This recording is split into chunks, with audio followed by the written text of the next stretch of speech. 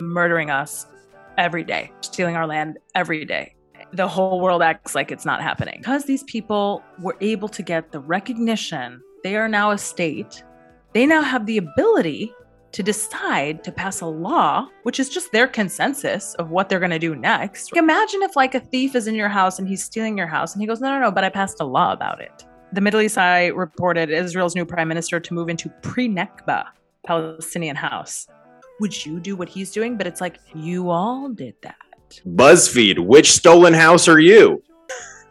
Some Democrats now are calling on the Biden administration to put pressure on Israel to prevent the completion of this so-called doomsday settlement project between occupied Jerusalem and the West Bank. What is this pressure? I think they're doing Reiki, actually.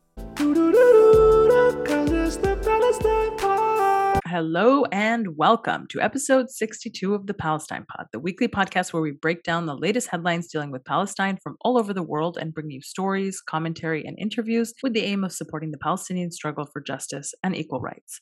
I'm one of your hosts, Lara E. You might know me from Instagram as @GazanGirl, and I'm joined by my co-host, Mikey B. What's up, y'all? Mikey B on TikTok, Michael Schertzer on Instagram. And you can call me Mikey Intifada if you're worried about the Palestinian human rights abuses in Gaza, but you're about to do business with the Saudi prince. Before we get into today's episode, please like, comment, and subscribe if you hang out with us on YouTube. And if you're listening on a podcast app, subscribe and leave a review. As always, you can find our full episodes and sources on PalestinePod.com. And if you want to get involved in the conversation, reach out to us at PalestinePod@gmail.com and give us a follow on Instagram @ThePalestinePod. We also have a lot of exciting stuff happening over on Patreon. So if you love the Palestine Pod and you want to support this project, join our Patreon, where you get early access to the Palestine Pod episodes and additional 1 to 2 podcasts per week, including the Patreon Pod. We also have our monthly Zoom happy hours for our Patreon subscribers only. And our first Palestine Pod book club is meeting later this month on July 23rd. Check us out on patreon.com/PalestinePod. One story that caught my eye this week is that the wife of the Zionist prime minister posted a photo on Instagram saying a new beginning because her and her colonizer husband have decided to move into the house of Palestinian businessman Hana Salama, who was representative of GMC in Palestine and Jordan prior to the Nakba. And, you know, it's this beautiful house and it's the story of Palestine, right? This colonizer uprooting Palestinian families, claiming their house and then pretending like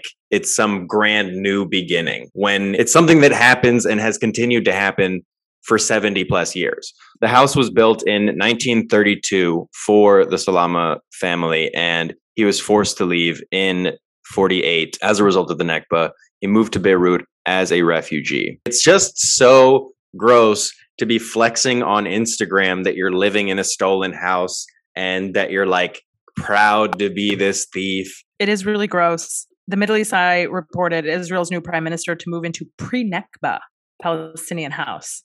Haaretz actually had an article about this earlier this week that was like, would you move into that house? Like as if it was like acknowledging the moral issue in moving into a stolen house, but then trying to like frame it as a question to like, would you do what he's doing? But it's like, you all did that. Every one of them is like, yeah. Yes, I would. And I did. BuzzFeed, which stolen house are you? And they're like, oh yeah, he's going to move in there temporarily while construction work is carried out on the prime minister's house located on the same Balfour Street. I mean, you can't make this up. The street is called Balfour Street. Guys, what? And they're trying to make it sound like there's a difference between the house that he's going to move into later and the house that he's temporarily living in, which is the Palestinian house. Right. Like one of those houses is Palestinian and the other one is not. But it's like they're both Palestinian. Exactly. Any house in Palestine, Palestinian. Right. Real simple way to remember that. It's just all Palestinian. Yeah, if you ever get confused about it, because I feel like some people are, just remember Palestine. It's something that's happened before. Like they have a tendency to have their higher ups in the occupation government occupy like nice houses that were owned by successful Palestinian businessmen or women. So in a previous instance, Golda Meir was occupying the Bisharat's house, previously known as Harun al-Rashid Villa. And this was occupied when she served as the foreign minister between 1956 and 1966. This villa was one of the properties that was stolen by the newly created Zionist state when it passed the absentee properties law, which we've talked about before. And for those who haven't heard us talk about it, absentee properties law was passed in 1950 by Israel, and it basically allowed them to steal all of our stuff, everything from Palestinian land to assets of any kind, furniture, movable property, stocks, even books, companies, banks, you name it. All of the features of a booming civilization were able to be stolen because of this law that this new state passed. Because these people were able to get the recognition from the world that they are now a state, they now have the ability to decide to pass a law, which is just their consensus of what they're going to do next, right? Because like imagine if like a thief is in your house and he's stealing your house and he goes, no, but I passed a law about it. So it's okay because there's a law that says I can steal your stuff. That's what they did with us. They just passed a law to make it legal to take our stuff. And they did. Yeah. And then you'd be like, no, but this law says that you can't. And they're like, no, we don't recognize that law. We recognize this law. Yes. This new law that we made that's actually based on nothing. That's what we recognize. Right. Yeah. And that law that you've been using that's like based on a ton of stuff, like, no. That's no good. That's yucky. That's old law. That's no good. Yeah.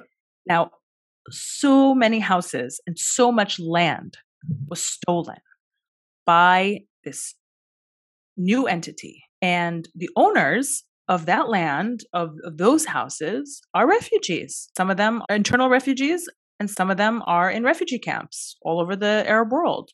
Some of them are even further displaced in exile in the West. The villa that the new prime minister of the Zionist state has moved into was one of those properties that was taken over under the absentee properties law. And again, let's just relish in how ironic it is to call it an absentee property law when the reason that they are absentees is because you kick them out. They're not there anymore because you wouldn't let them stay, because you physically removed them. And then you said, oh, well, they're not here, so now we can take it. Technically, they were absent. And it just so happened that the people who wrote the laws fired guns right outside their house, Sure. or into their house at them. That's just a technicality, though, I feel like a lot of Zionism is just technicality. Yeah. After technicality on top of technicality. Define Zionism. Define Zionism. I don't know. At this point, I don't know. Maybe it's just making up laws. It's just making up laws. Yes. And then just saying that you can do whatever because there's a law that you made up that says. The cool thing about Zionism is that it means something different to everyone, apparently. That's what's cool about it, is that nobody can really pin down a definition. Because if you talk to the Zionists, they're like, it's just one thing, and then you talk to somebody who's got their house bulldozed and they're like, well, it's another. Yeah. Some of the apologetic pieces on this whole fiasco were like, oh, he's doing something really bad. But also please remember that David Ben-Gurion and another prime minister refused to live in Palestinian properties seized under the absentee law. So that may even where they live. I don't know. First Where of all, were they I don't staying? know what is going on with the Middle East Eye, but lately there have been some very questionable articles. They literally wrote 2 previous Israeli prime ministers, David Ben-Gurion and Levi Eshkol, refused to live in Palestinian properties seized under the absentee law, making Lapid's decision an anomaly in Israeli politics. Is it an anomaly, or is it the whole purpose of the entire state? I'm confused. Is a modus operandi an anomaly? Yeah. What? I don't know. Is it an anomaly if literally everybody in the society does it? Are we using anomaly in a way that doesn't truly highlight what anomaly means? Did we change the definition of anomaly? Define anomaly. Hey. That's every conversation you have with a Zionist where it's like each word, you're like, define that word. Right. They'd be like, define genocide.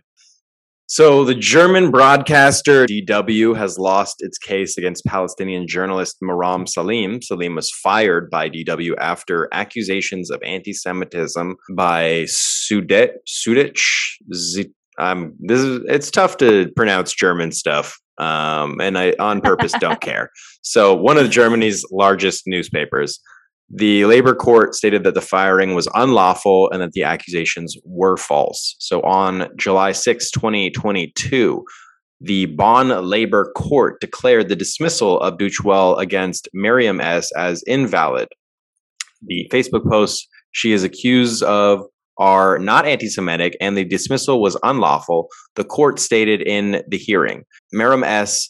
stated that she has long been an advocate for women's rights, human rights, animal rights, and LGBTQ, and that the accusations hit her hard. She called on DW to take responsibility, publicly apologize, and retract the allegations. DW must stop trying to denounce Palestinians when they talk about human rights violations they experience at the hands of Israelis. Finding by the investigators wrote that anti-Semitic Facebook posts was ruled false by the court. Her lawyer, Ahmed Abed, calls on DW now to protect Miriam S. from agitation and retaliations. So this is an ever-growing trend in Germany that we have explored a little bit on our Patreon when we spoke to Lily Sommerfeld, who is the member of the Jewish anti-Zionist organization in Germany that had their protest canceled along with the Palestinian organization that they work with. In addition to crushing Palestinian activism and freezing Palestinians out of spaces in Germany, we've seen this happen as well with Mohammed El-Kurd, where he was disinvited to speak from an event, and then as a result, a number of people pulled out of the event, and the event was ultimately canceled. Germany is having a real issue right now where they are trying to stifle free speech when it comes to Palestinians and Palestinian human rights, Palestine at large. And it doesn't matter if you're Palestinian and you're trying to speak, then you're going to have the toughest time. Doesn't matter if you're Jewish, then, you might have a tough time, but people will recognize that they can't outright silence you because Germany's not supposed to silence Jews anymore. It's a growing issue that is percolating to the top of public opinion and public sphere. So the doomsday settlements have been referred to as such because it is a settlement project that Israel has been attempting to complete for some time now, the completion of which would totally bisect the occupied West Bank in half, making it essentially impossible for Palestinians from one side to visit Palestinians on the other side. They got their name because people who are interested in the two-state solution say that these settlements would essentially make that impossible. Everything that's going on right now, they're like, it's still possible. But this one settlement is the thing that's going to break the camel's back. For sure. It's awkward that they decided that this was the one thing. There's, I would say just hey, we murdered Shireen Abu Akleh. We know that. But this one settlement. It's a big settlement, though. It's the settlement of Mali Adumim, which is located between occupied Jerusalem and Jericho. Anyway, so some Democrats now are calling on the Biden administration to put pressure on Israel to prevent the completion of this so-called doomsday settlement project between occupied Jerusalem and the West Bank. When you read the reports on this, it's like, ooh, like the US, what are they going to do? Oh, let's put a little pressure on Israel. Like, what is this pressure? Like, what is the pressure? Is it a light nudge? Like, what is it? Like, it's not a Swedish massage, I'll tell you that. What is the It's not deep tissue. It is, I think they're doing Reiki, actually. Exactly. There is no touching. They don't touch them. Yeah. They're not allowed to touch them. There is no touching. It's like a strip club. No touching, you know? Because what do you do? Like, if you have ruled out, like Joe Biden has, you've certainly ruled out sanctions. Okay, you're not going there. God forbid. You know, you put sanctions on one of the most rampant violators of human rights. No, we're not going there. You're certainly not going to condition aid, much less stop the billions of dollars that you're funneling to the apartheid state. Yeah, they won't even shampoo it. But what they will do, Michael, maybe, is like a dozen or so Democrats will call up Joe Biden and be like, hey, give him a nudge. Give him a nudge. Don't let him, just nudge them not to do it. Can you imagine what that call looks like? They wake him up from a nap and they're just like, hey, are you ready? And he's like, who are you? Who is this? Who am I? What year is it? Hey, sir, this is AOC, this is a squad. Like, we told you we had a meeting to talk about this. He's like, I have to go. I have to poop. It is something. Representative Mark Pocan tweeted earlier that he led 25 of his colleagues in sending Secretary Blinken a letter outlining concerns with the Israeli government's efforts to advance settlements in the E1 area near Jerusalem in the West Bank. So there you go. You got a couple dozen House Democrats. Dozens of them, I say. Sending a letter to Blinken. And in it, they're just using that same tired language that the U.S. is so good at producing, while literally doomsday has already happened. Yeah. They're saying, it's going to, these settlements, if they're completed, it'll pose an irreconcilable challenge to a lasting peace solution between Israel and the Palestinians. What's so funny is, like, whenever the U.S. talks about lasting peace, it's weird because it makes it sound like they think that there is peace, but it just hasn't lasted yet. So now they're trying to get the lasting kind. Short-lived peace. We've had short-lived peace, like before Zionism. Yeah. Before Zionism. There was peace. Mali Adumim illegal settlement project was proposed over 2 decades ago. It has never been completed because of international pressure. But on July 18th, the occupation's quote-unquote defense ministry is expected to hold a final hearing on the objections to the final housing projects in Mali Adumim. We're talking about over 3,000 houses. Yeah, so submit your public comment because they are very open to critiques. Yeah. Even if Mali Adumim is completed and they permanently cut the West Bank in half and they push Palestinians into smaller and smaller reservations and swaths of land so that they can't even see their family members that are a few kilometers away from them. Even if that happens and it just exacerbates the continuous and literally never ending land theft, the best we can hope for in the United States of America is a little energy transfer, That's about it. going to get some light words. You're going to get an occasional frustrated, glance. You're going to get Blinken at a loss for words when confronted by Abby Martin, literally just choking on his words because he doesn't know what to say because it's so absurd. In fairness, his windpipe is small. It looks like a literal straw. But in good news, and something to keep in mind when we're talking about all of this, is that Algeria just celebrated their independence on July 5th. They did.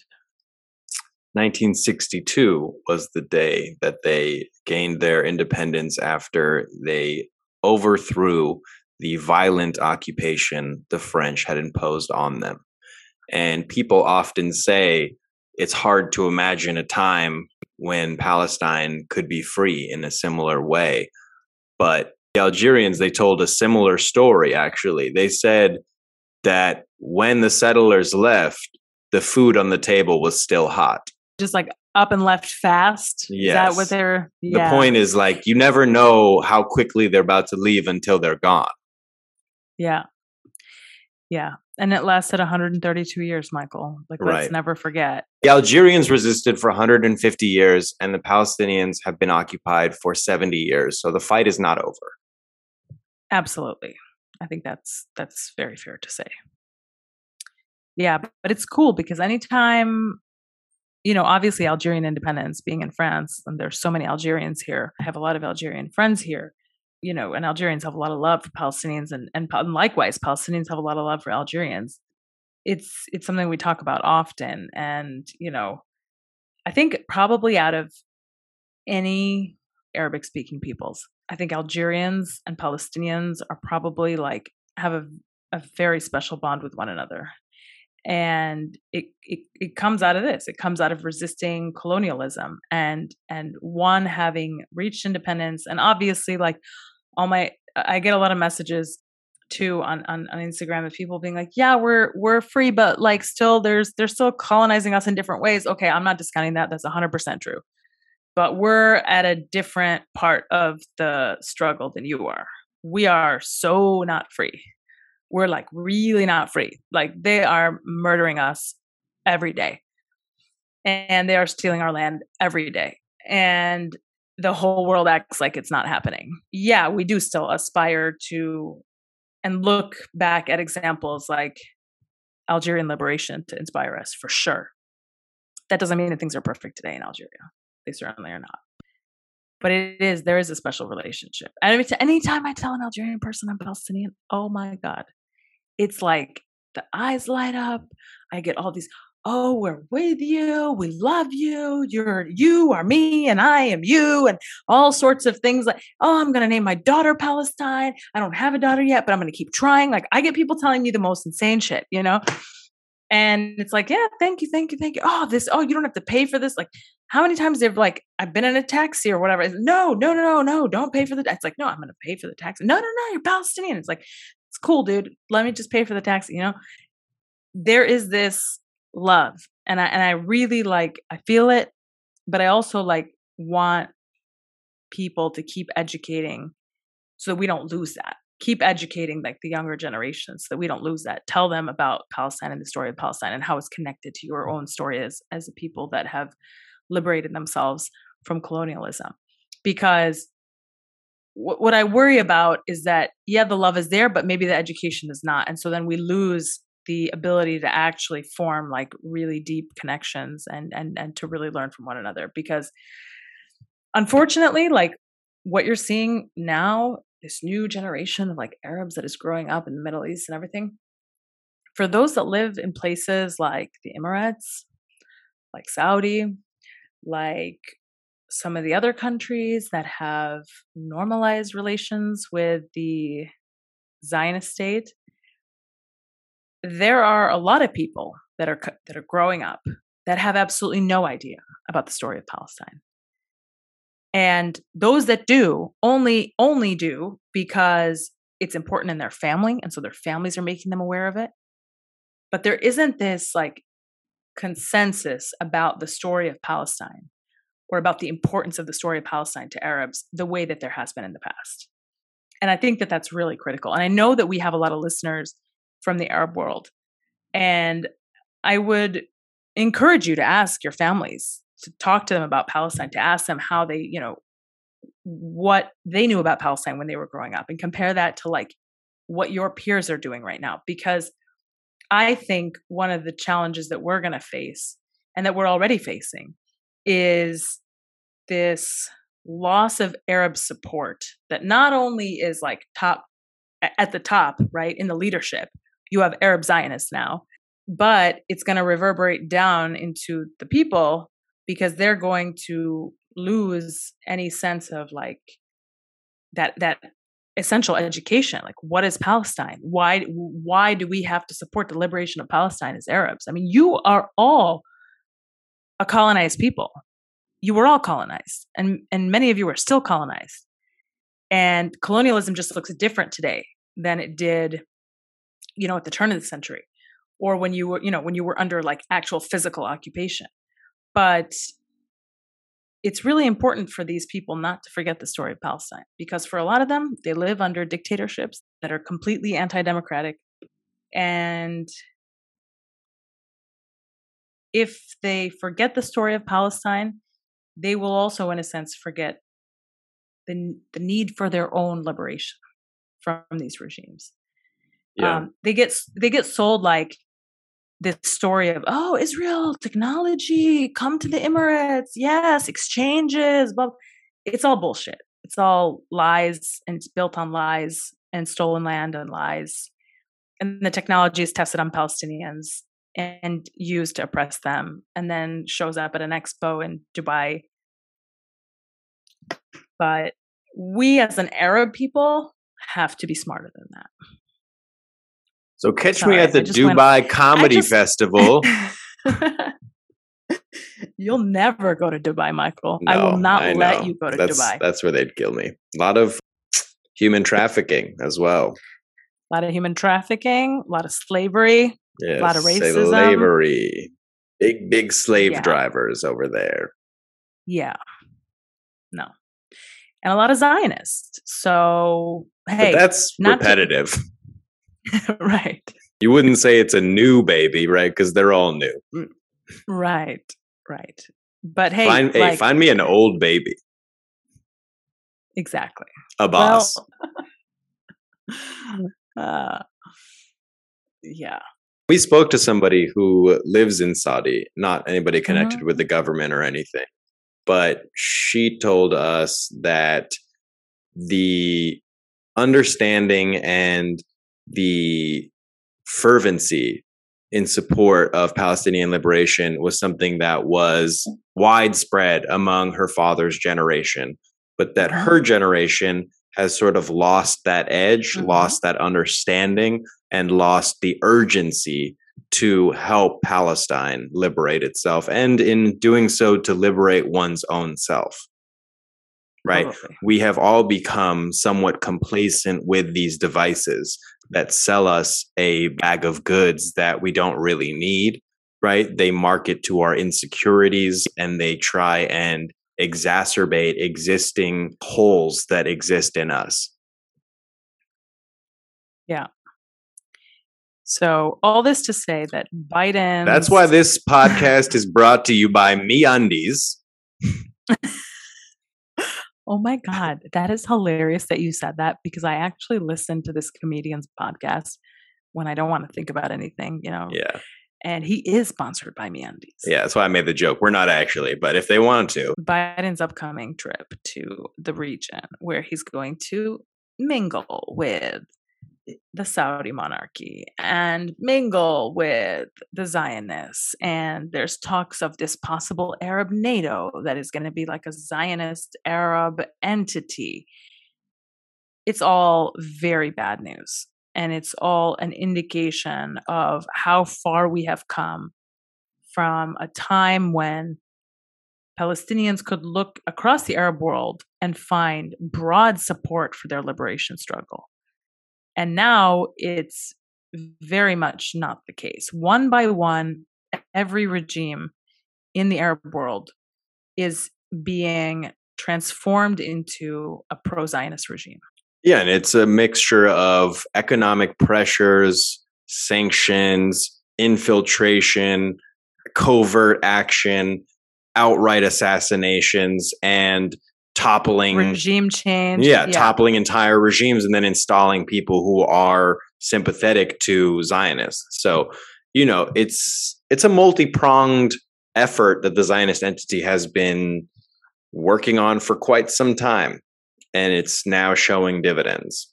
We got to spend some time talking about this phone call between Abbas and Lapid, because, just when I think like this is the one story that definitely confirms how irrelevant Abbas is. The next week, there's another story that shows how much more irrelevant he is.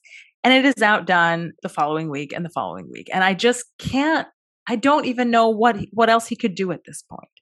So apparently, Lapid and Abbas had a phone call earlier this week ahead of Biden's trip to the region.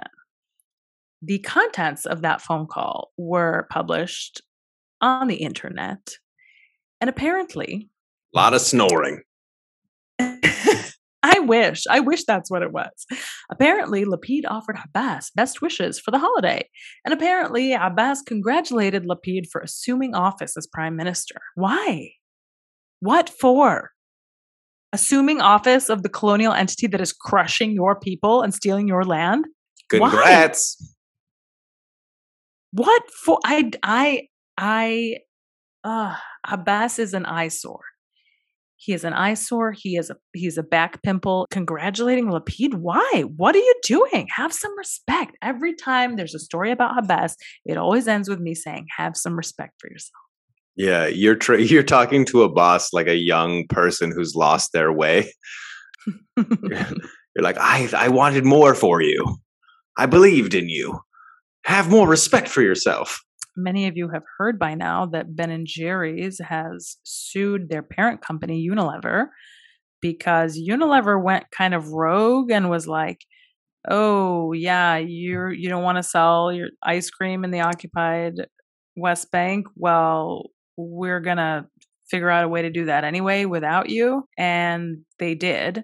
So Ben & Jerry's actually went to court and is seeking an injunction to prevent their parent company from selling products in the West Bank settlements. So and who among us hasn't sued their parent company? I think this is interesting because it is a big statement when a corporate entity of the stature of Ben & Jerry's says, I'm going to sue you for finding a way to continue to do business in the occupation. That is putting your money where your mouth is. It's taking the dispute. It's certainly taking the dispute up a notch, but it's also like committing in the public sphere to your position and not backing down in the face of resistance by the parent company. I do think it's an interesting move, and I wonder if it's a sign of things to come for other corporations to then actually think about litigation as a way to preserve their values as a company and to use that litigation as a means to stop doing business with the apartheid state. We'll see what happens. It might settle. It might go to a judgment. Ben & Jerry's said that this legal action was, quote, essential to protect the brand and social integrity Ben & Jerry's has spent decades building, according to the complaint, which was filed in a U.S. District Court. They also said that Unilever's decision was made without the consent of Ben & Jerry's independent board and that it goes against the merger agreement that gave the board the ability to protect the founders' values and reputation. Ben & Jerry's also tweeted, we continue to believe it is inconsistent with Ben & Jerry's values for our ice cream to be sold in the occupied Palestinian territory. So let's see what happens. I think Ben & Jerry's is doing a little bit of theatrics, even though they're also taking it to court. Like it may be just for the publicity, right? Because like I've spoken to some people who live near those settlements, Palestinians, and they say that the ice cream never went off the shelves. Like what happened is that Unilever initially tried to get that portion of Ben & Jerry's distribution sold to another company who just didn't care about the ramifications. And they were also people who were like, there were Zionists who were like, we're going to take your product and we're going to sell it ourselves, basically. Like, so there was a mixture of people who were still distributing the ice cream. And also it's weird that Ben & Jerry's is like, this is inconsistent with us, and except this is a position that we just took like maybe 9 months ago for the first time. They're doing a little bit too much self-congratulating for my liking, because it's not like the consistency of your brand is that you were already selling in occupied Palestine. And you're not taking it out of the occupation. You're not taking it out of 48. You're taking it out of the areas where you've received heat for being in the West Bank. So, you know, it's all a little bit of smoke and mirrors, a little bit of rocky road, a little bit of just, you know, marketing PR bullshit. Look, if we're getting to the point where standing up to apartheid is good for PR, because apparently it hasn't been for a long time, then I call that a victory. I do think that is relevant. That's it is a valid point. Switch. You know, you know, just like we're not so but it's far like they just way. Got into the kiddie pool and now they've closed the door and they're like, nobody else behind me, right? Like I'm the last person and I am the moral person in this situation. Yeah. And it's like, you responded to a public pressure campaign that happened to you on Twitter largely. And it was like 9 months ago that you adopted this. You know, so stop pretending like you're some moral white knight. You guys make ice cream and you sell them in occupied land and you just started stopping. So how about we chill a bit on the whole, like we're this moral and ethical brand we've built over generations. It's like, you guys shut up. Honestly, also, like if it really was a moral and ethical brand, it probably wouldn't like kill make you money, you know, make it would money. Probably be just like eggplants, you know what I mean? Like they wouldn't sell. Also, it's a dairy industry, right? So it's like you're one of the largest polluters in the world because you use like milk, cows need to be constantly impregnated so that they can continue to be like filled with milk. You guys are not moral. Like, stop this. That's actually a really good point. It's like, we're going to take time from our animal torture facilities to stop selling ice cream in a couple places. Like, yeah, okay. Yeah. Sounds good. Yeah. Let's not pat ourselves on the back so hard, though. How about that? Yeah. I you know what? You're convincing me. I agree. Well, okay, I'm glad. I'm glad that we covered that story. Nope, I'm keeping it in. Folks, that has been another episode of the Palestine Pod. Thank you all so much for listening. Check out our full episodes and sources at www.palestinepod.com. Send us an email at palestinepod@gmail.com. Follow us on Instagram at @thepalestinepod and check out our Patreon for a bunch of cool stuff that we got cooking over there. www.patreon.com/PalestinePod. That's been another episode. Thank you all so much for listening. Have a great rest of your day.